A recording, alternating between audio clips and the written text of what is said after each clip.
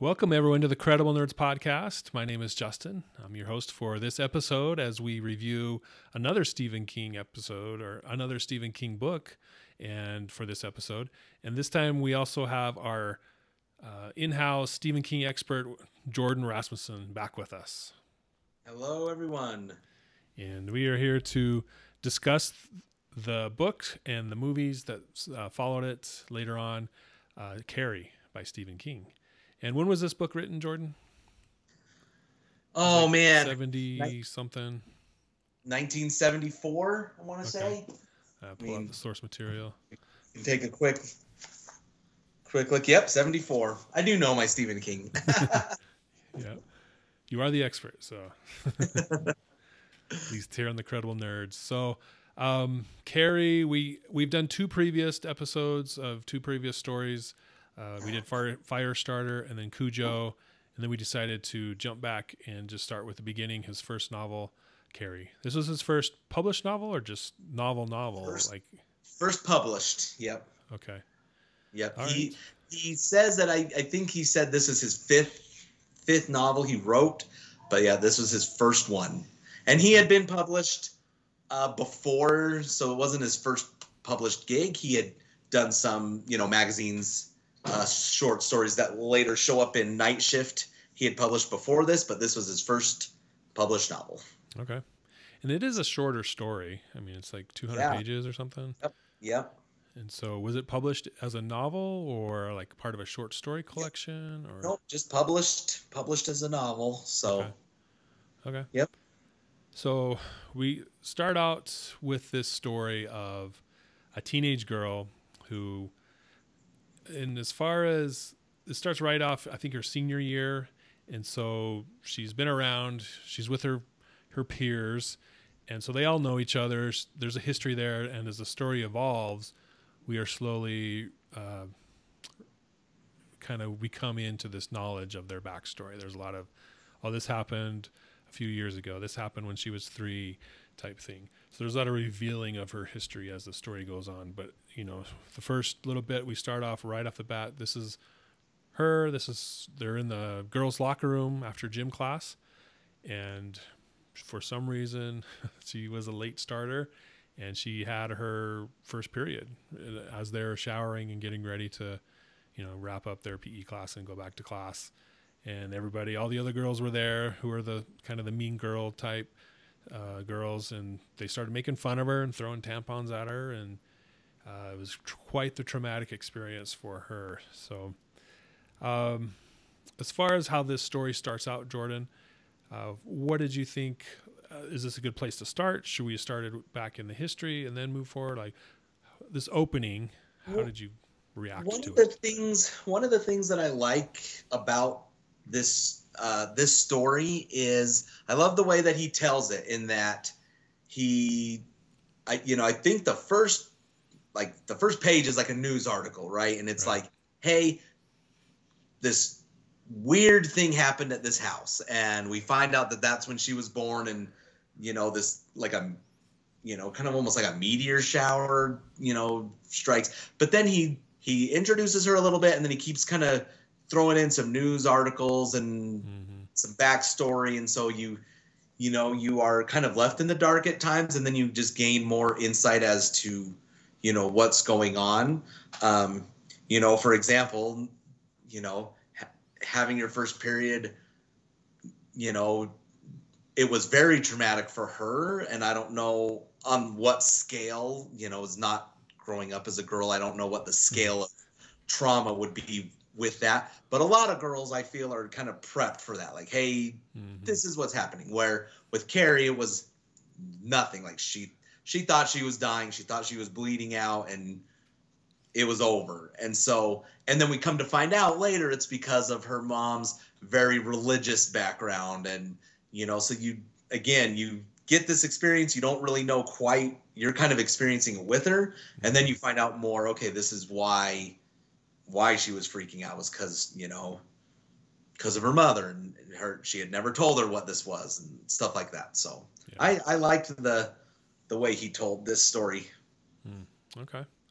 So as far, you brought up the he started off with a news clip and then went to the narrative, and then there's all these other type news articles or court hearing transcripts as we go on throughout the story, the book. And you were okay with that? Did you like it? Did you not like it? Yeah, I did. I kind of like, and Stephen King kind of does this a couple, frequently. In his most recent book, he kind of did it where he kind of tells you not quite the ending, but like, from the get-go, because obviously you're reading these news articles and they're, I don't remember the town or what the hearing, but they're investigating this major incident. Yeah, it's after the fact.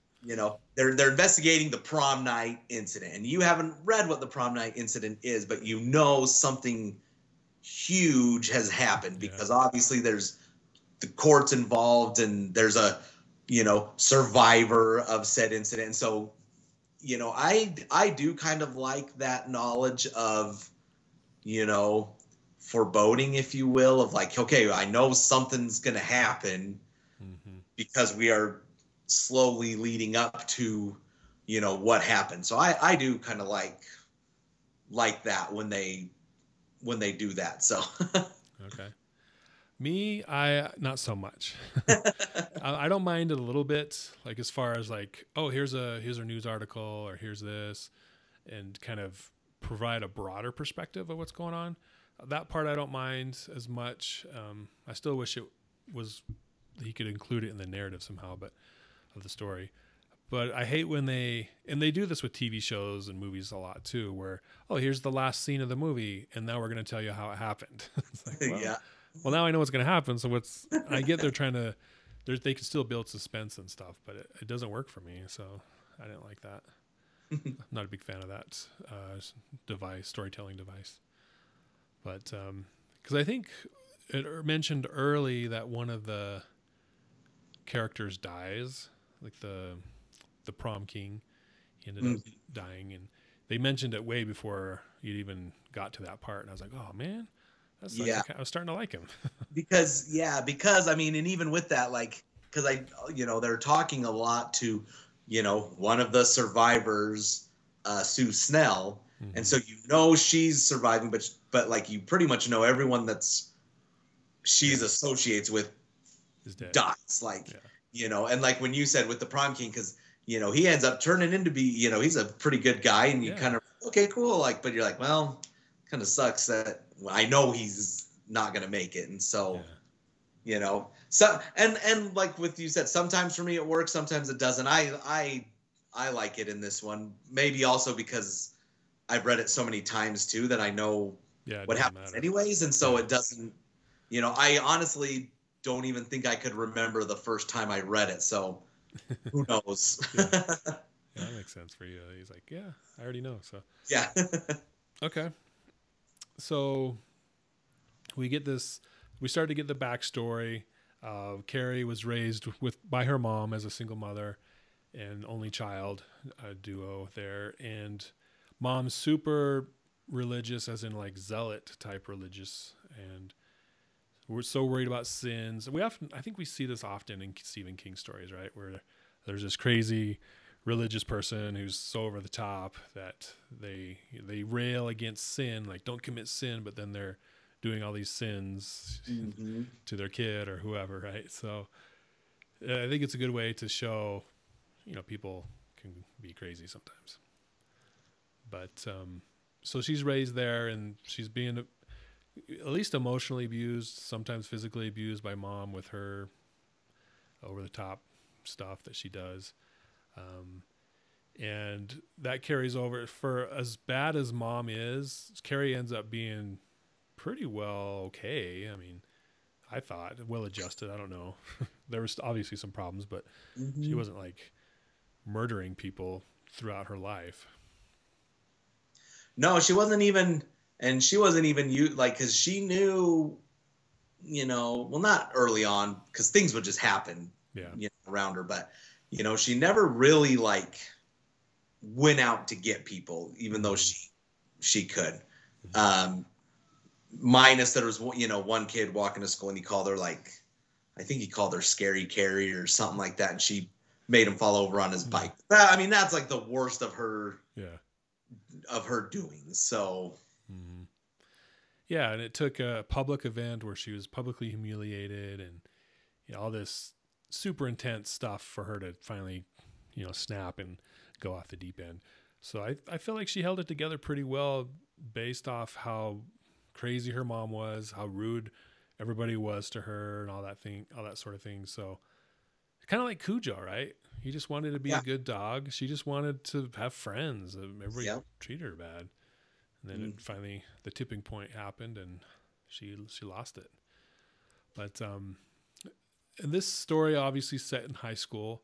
I think everyone who's been through high school can relate to, on some level, being bullied, or at least feel like people are going to get them, they're teasing them, or something like that.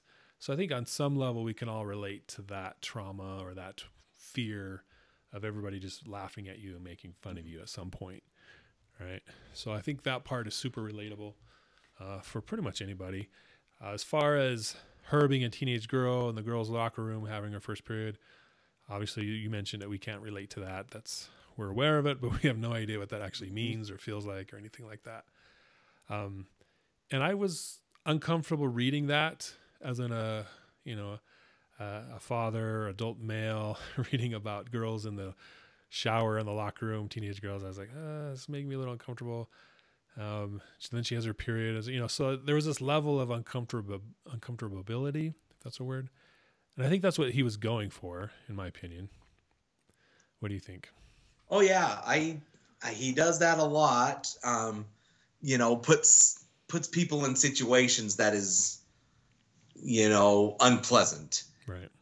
And even with that too, he even tied some of the people in, because there was, one of the, I guess redeeming characters, if you will, but Sue Snell, who it was that typical, we see it a lot in today, and as I try to teach my almost high school kid, but there were obviously the bullies and the vicious girls that were out to get Carrie, but then there was also the Sue Snell, who participated but knew she shouldn't be participating in it, but she also had a level of class. I mean, she was one of the popular girls as well, and so she didn't stand up for what was right, but later on knew that it was wrong.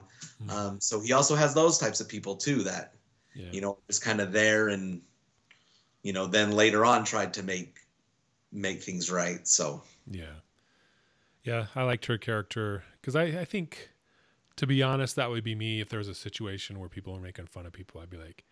I'd be part of it, not necessarily participating in it, but I'd be like, watching it, but not really stopping it, at least in high school.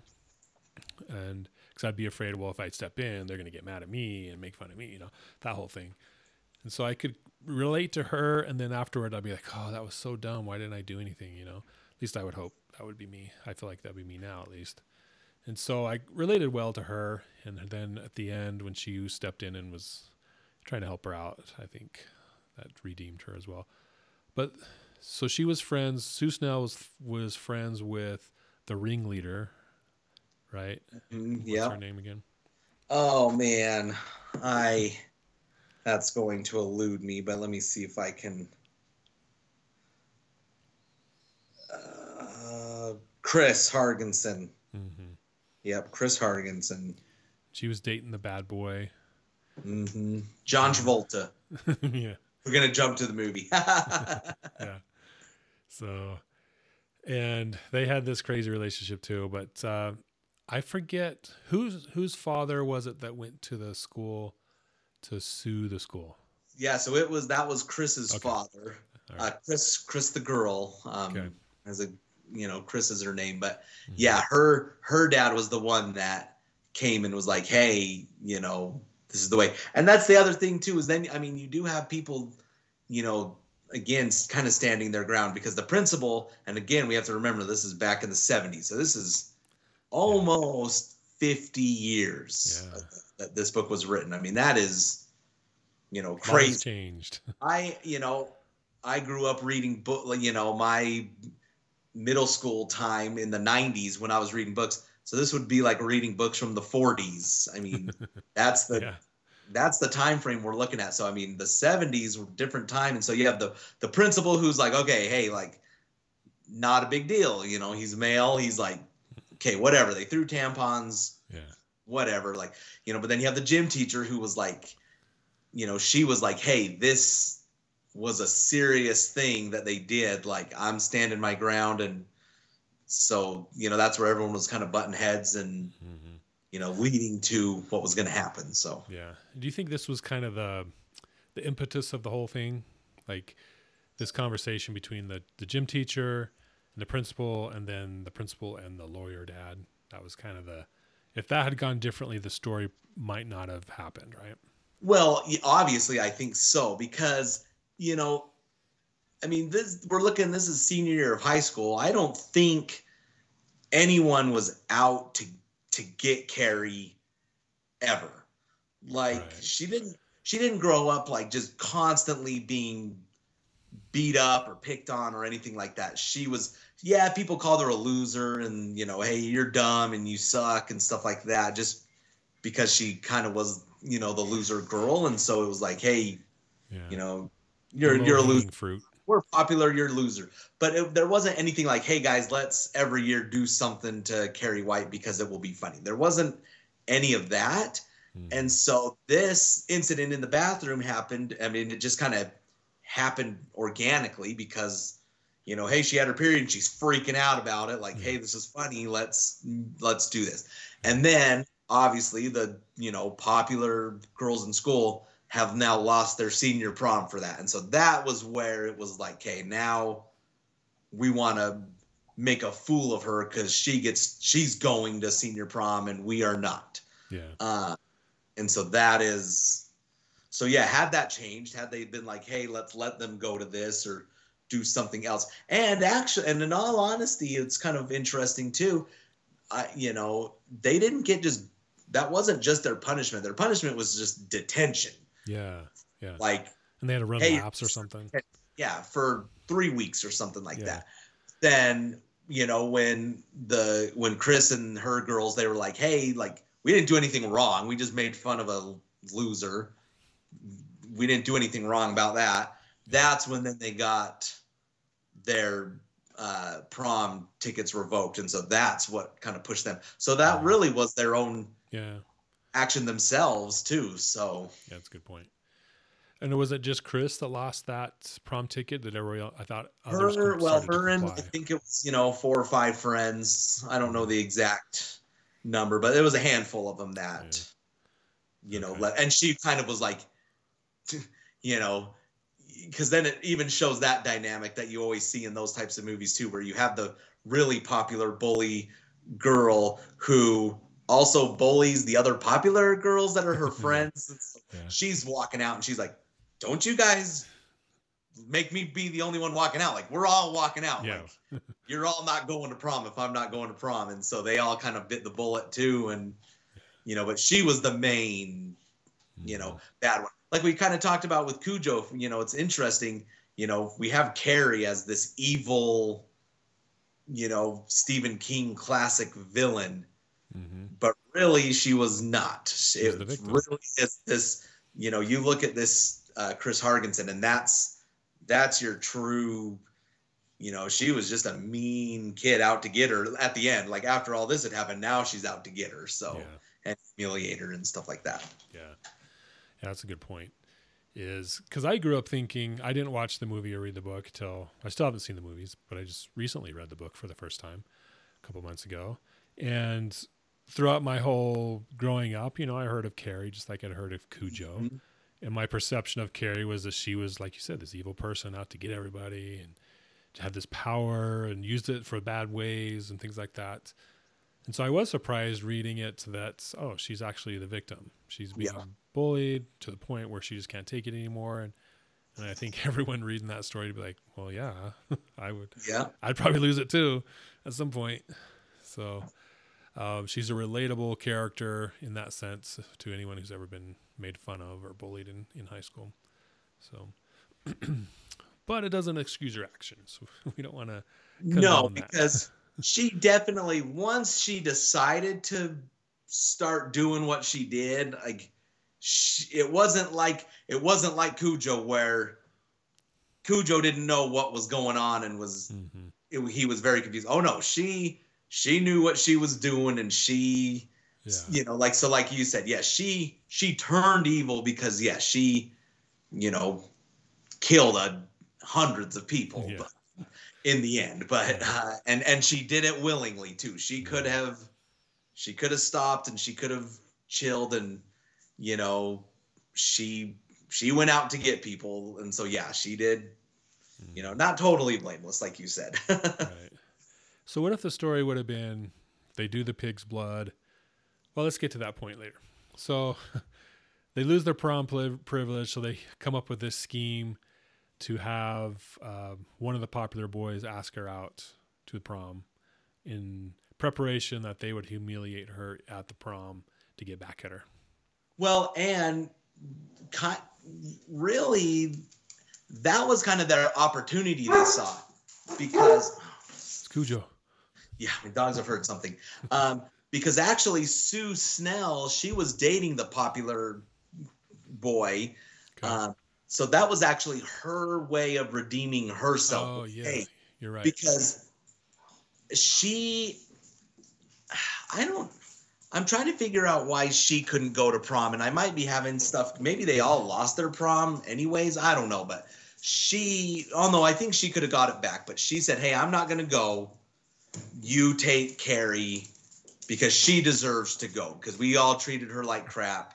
Mm-hmm. And so that was kind of her redemption. So that part wasn't necessarily the ploy. But then once Chris and the other popular people found out, okay, hey, Carrie's going, Yeah. this is what we're gonna do to her. So he was really the most victimless of it all, because he was just doing a nice thing for his girlfriend.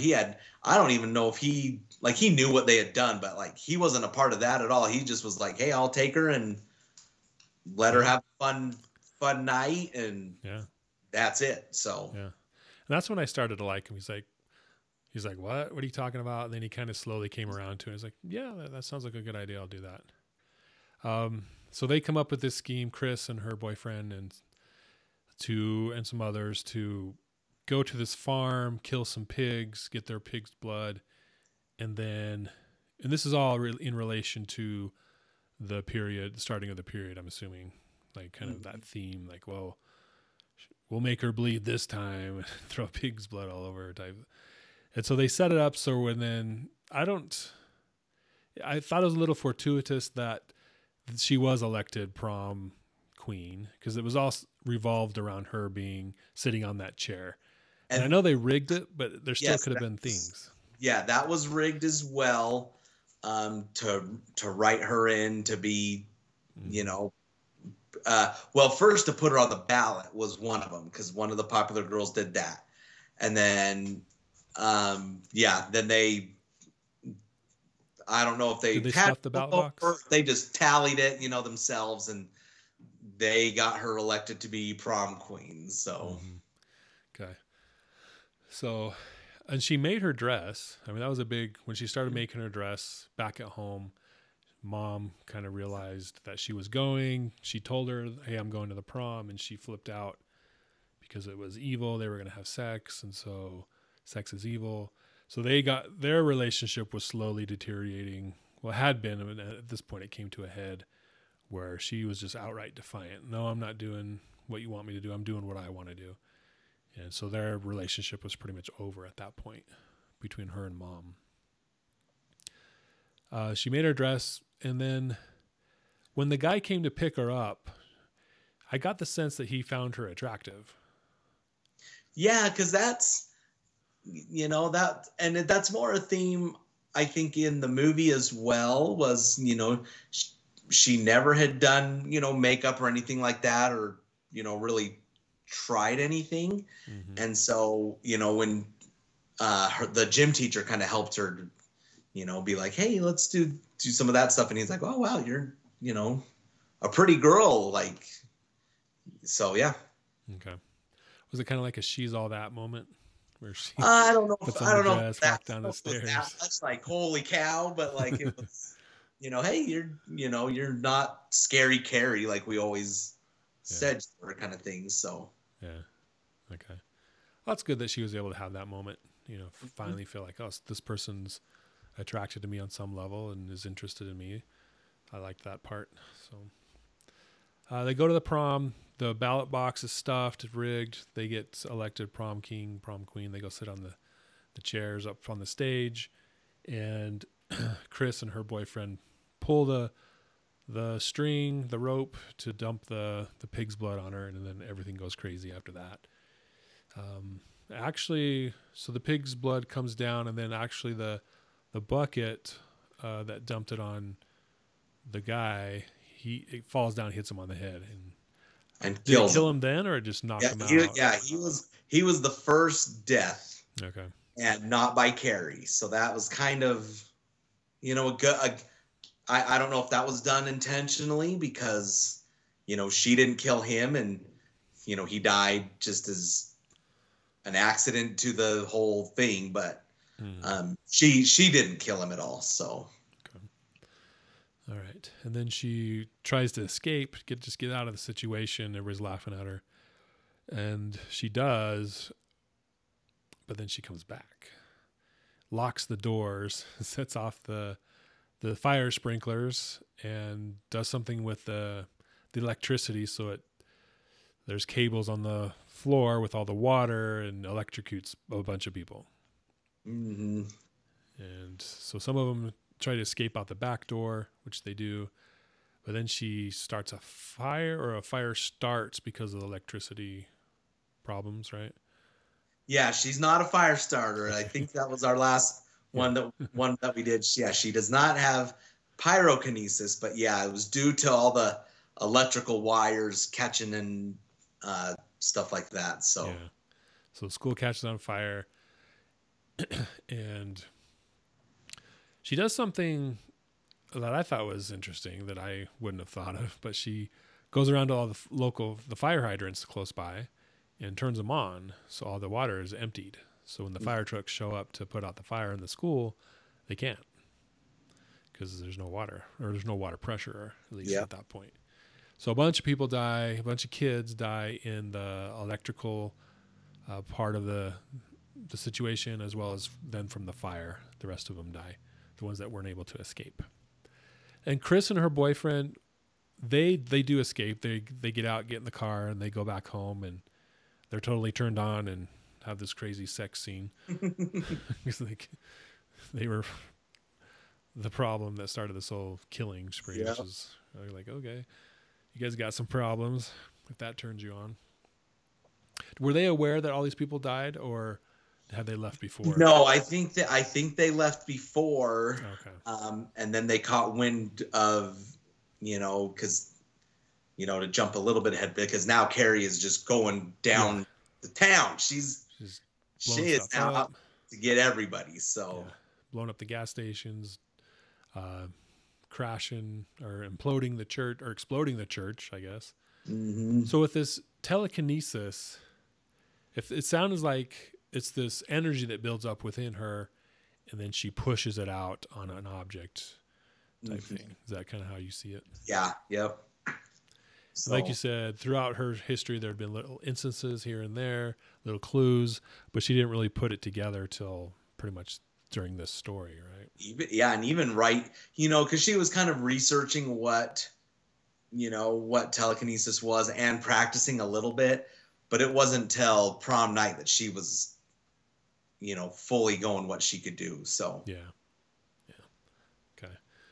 So she ends going rampages through the town and causes havoc, and a bunch of people die in the town, a bunch of adults, and so she's just out of control at this point. She goes back home. Mom's there. Mom stabs her in the shoulder with a knife, but then Carrie is able to reach in her chest and stop her heart from beating. mhm. So then Mom dies. And very interesting in the movie when that happens. It's very symbolic because Carrie pretty much crucifies her mom to the wall. So she's got both her hands out, and then she sticks some knives in her stomach, and so her mom is like pinned, Wow. to the wall. And so I think that was very symbolic to the whole religious aspect. And then, yeah, was able to go in and stop her heart. So, Right. Okay. Then Carrie escapes out the back, and I don't know, was she going somewhere specific when she ran into Chris and her boyfriend, or? not that I'm aware of. I don't know. Yeah, I didn't pick up on it, or I don't remember anyway. So she's wandering through town, going somewhere, and Chris and the boyfriend are in their car, and they see her. So they try to run her over, but she uses her powers to redirect them into a wall and kills them, and the car catches on fire and she collapses. Did she get hit by the car? I didn't think so, but it kind of seemed like don't she know, did. but she slowly is succumbing to her injuries as well throughout this whole time. So Yeah, I think she's bleeding out. mm-hmm. So she collapses, and then Sue Snell, she's tracks down Carrie, follows her blood trail, and comes upon her, and she's dying, right? And then there's this weird moment where she's able to feel Carrie, they connect on some level, and she feels her die, and then she does. Yep. So that's the end of Carrie. And then that's where we get all the news reports, the excerpts from Sue Snell's diary, or best-selling book, I guess. Mm-hmm. And then the court proceedings. Court stuff. Yeah. And then there's intermixed with all that, there's some articles about telekinesis and how it's genetic. I would assume those are made up for the story. Yeah, I believe so. Research.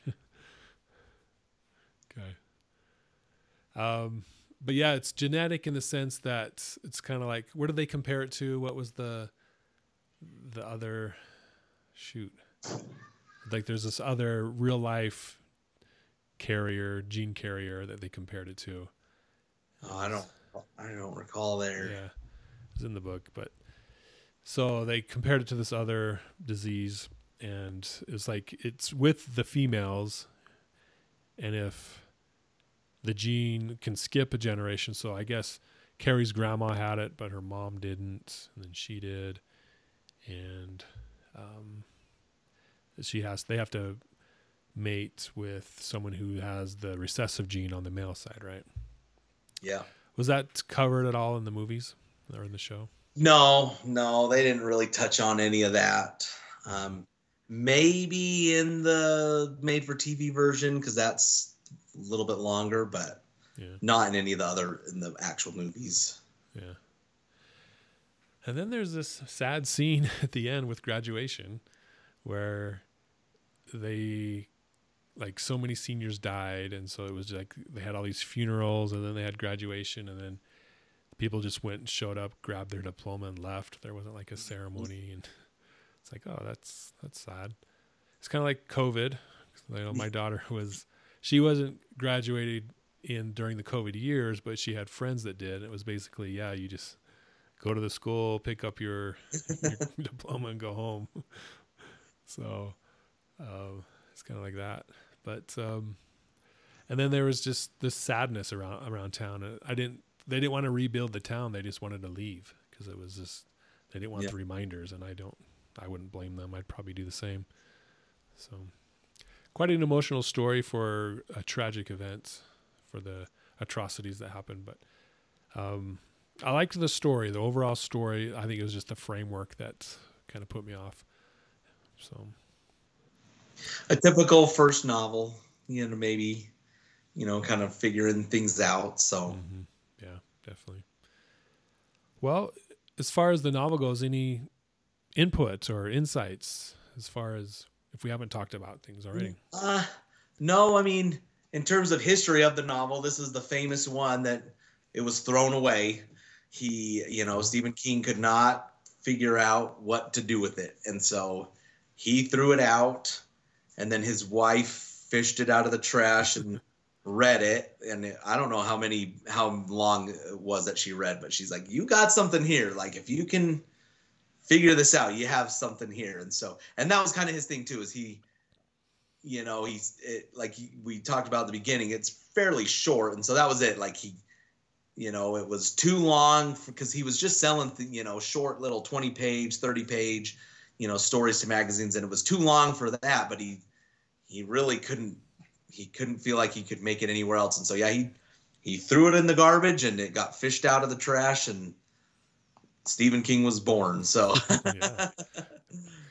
Thank goodness for his wife, right? Yeah. So, yep, she got it out. And, you know, and also for them too, like, you know, as we're talking first novel, but I mean, you know, he pretty much came from nothing. They, you know, the interesting story about this one is they had to sell their phone to pay the bills. That was, you know, they could not have a phone. And so then someone had to call like from a neighbor to tell him the book had gotten picked up and he was actually getting, I think it was like $500, which for them was huge. But I mean, they were living in a trailer home with a roommate. I mean, it was, you know, he did not come from anything and so at this situation, this was kind of his huge break to finally be able to be like, okay, I can write. And, you know, he was doing a whole bunch of other stuff at the time and trying to squeeze books in it when he could. So, okay. So this came out, was his big break. What did he write next? So the one he wrote next was Salem's Lot. Okay. So Salem's Lot was next. And then and like I said, this was his fifth novel. He had some other things. One that he started publishing actually under a pseudonym, just other books that really didn't quite fit how he wrote. So he had a couple of those. And so, yeah, Salem's Lot came out. And then we have The Shining. And once those three hit, I mean, that pretty much solidified him as the top guy. So, yeah. Okay. And then there was the movies. How many movies were there? Was 3 movies and a TV series? Yeah, so we've got, in terms of actual like Carrie movies. Hey, quiet. Sorry, dogs are deciding to rest. Turning into Cujo. So two feature film movies, one made for TV movie, and then hold on, Mac, stop. And then we have one. Again, I always say it's the classic, you know, hey, we're making a movie and then we're, you know, 75% through and it kind of is a crappy movie. And then all of a sudden we're like, hey, this is Stephen King. Obviously, I mean, you know, at this point, and the movie I'm speaking of is called Rage, Carrie 2. I mean, I think that's like 2000 and maybe 2002 or something like that. I mean, by that point, he's gotten 30, 40 books out. And so, you know, somebody then is like, okay, this is pretty similar to a Stephen King book. Let's give him a holler. Or something. Let's see if we can just tack the name on and that'll get people to come watch the movie. And so they did that. You know, the girl in this movie, Rage, Carrie 2, she's kind of like Carrie's mom had somebody I don't know. Somehow she's related to somebody. So it's not the real Carrie. She has the powers, and she meets up with Sue Snell, who is like, hey, here's the burned out school, you know, and then Sue Snell ends up getting killed at this, again, the plot is basically the same. You know, a guy asks her to prom.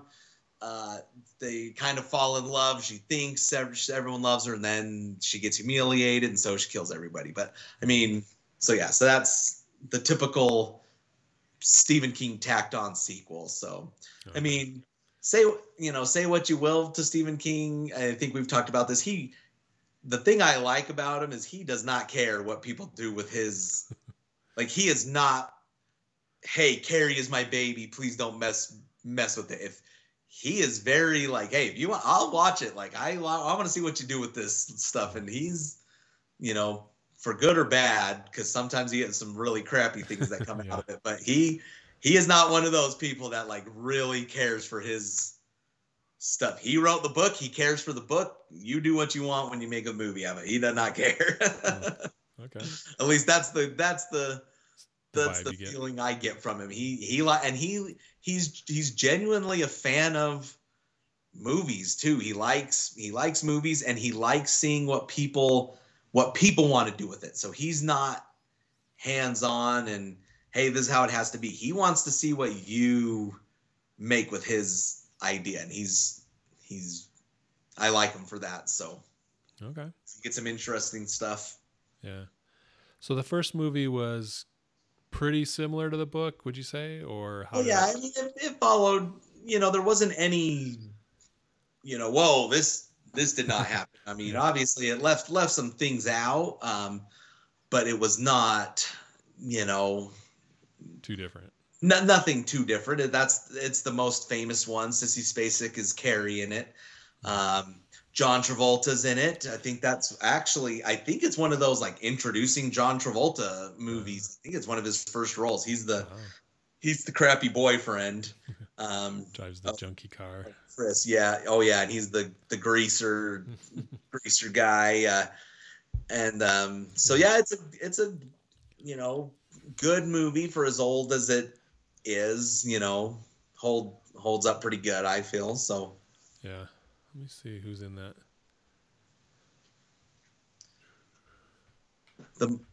So then the second one was Rage Carrie 2, or? I don't know if that came out before the made-for-TV version, or not.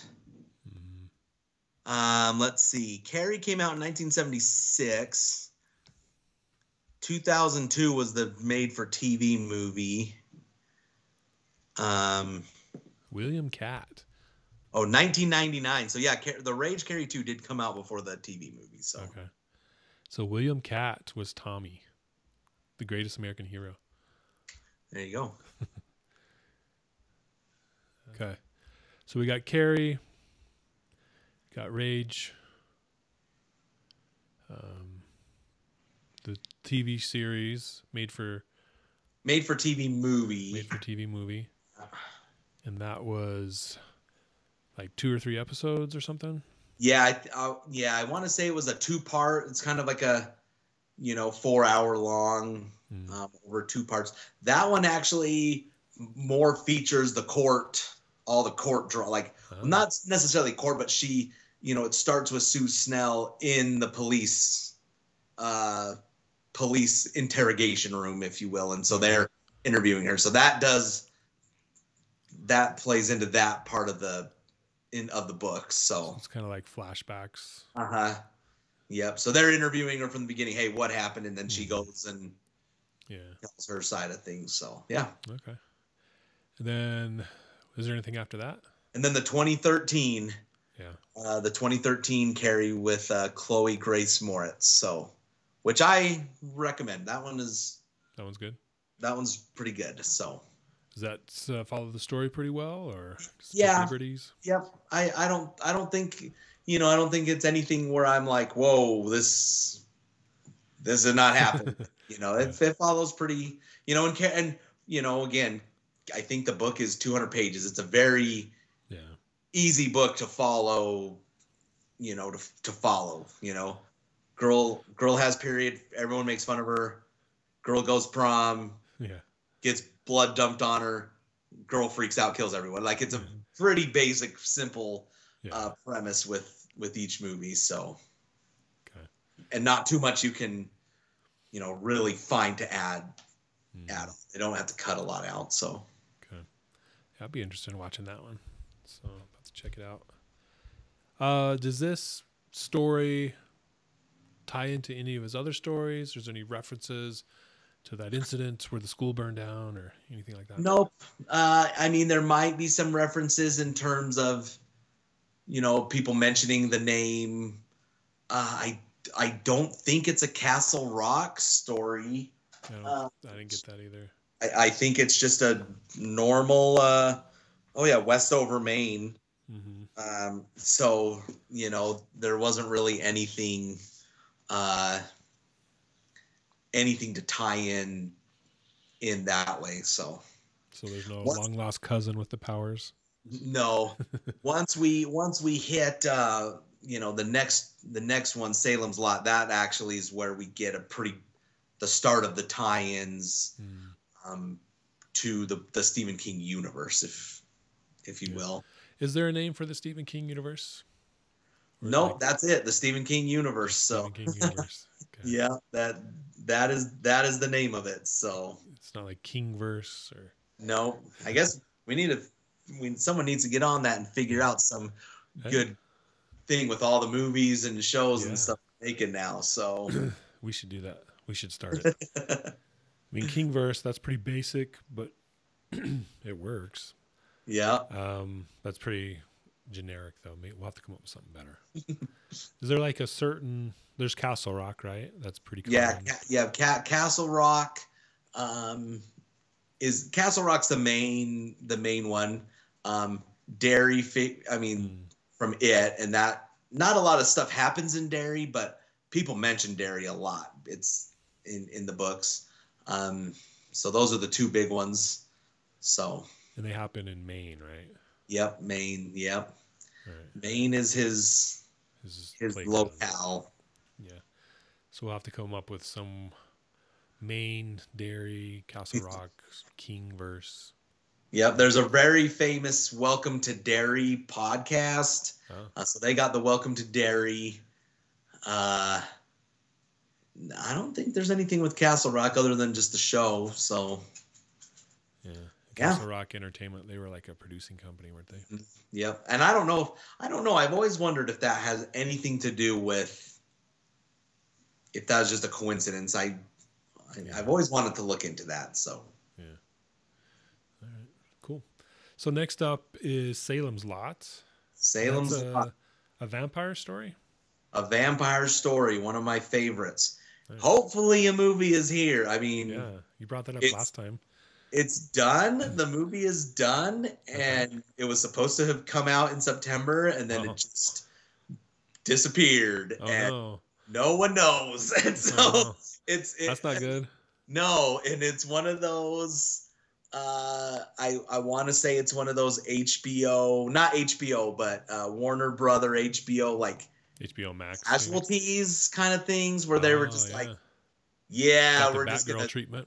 Yeah, that's what people are worried about, because it was done. Like, it was done, and it was like, it's coming out in 2 weeks, and everyone's ready for it. And then it just didn't happen, and now it's gone. Like, there's no release date in sight, and so who knows? Because that is one of the rare, of the major Stephen King works. Because Salem's Lot is a pretty big Stephen King story. It has never gotten the motion picture treatment. It has 2 made-for-TV movies, but no feature film. And so this was going to be the first. So, well, it's September. I think end of August, September. That's when the whole WB merger thing went down. Or not went down, but that's when they started cutting those. Yep. Those projects. So we'll have to see if we get a Salem's Lot movie. But yes, vampire story, very good. Characters tie in to later stories, so this is where we start kind of getting into the whole universe of things. Well, and by characters, not a lot. One in particular, but yeah. Okay, cool. I'm excited to read that one. I've heard a lot about it. I remember seeing previews for one of the TV shows back in the day when I was a little kid, and being scared by the previews, so I never watched it.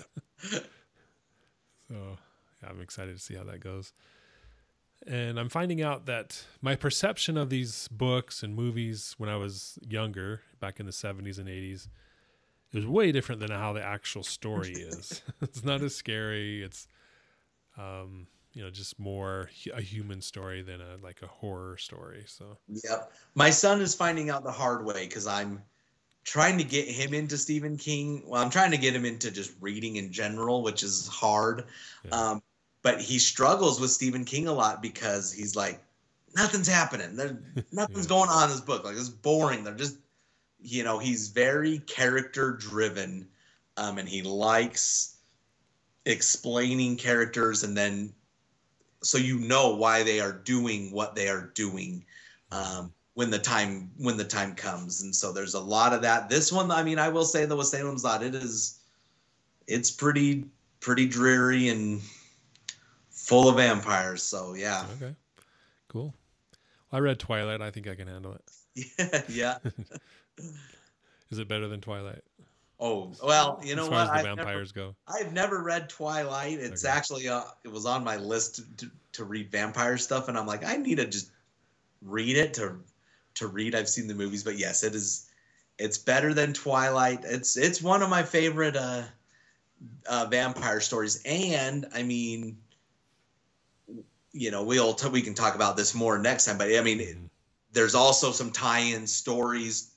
You know, there was just one that came out just last year called Chapelwaite, which is kind of a prequel to Salem's Lot that Adrian Brody was in. That was very well done.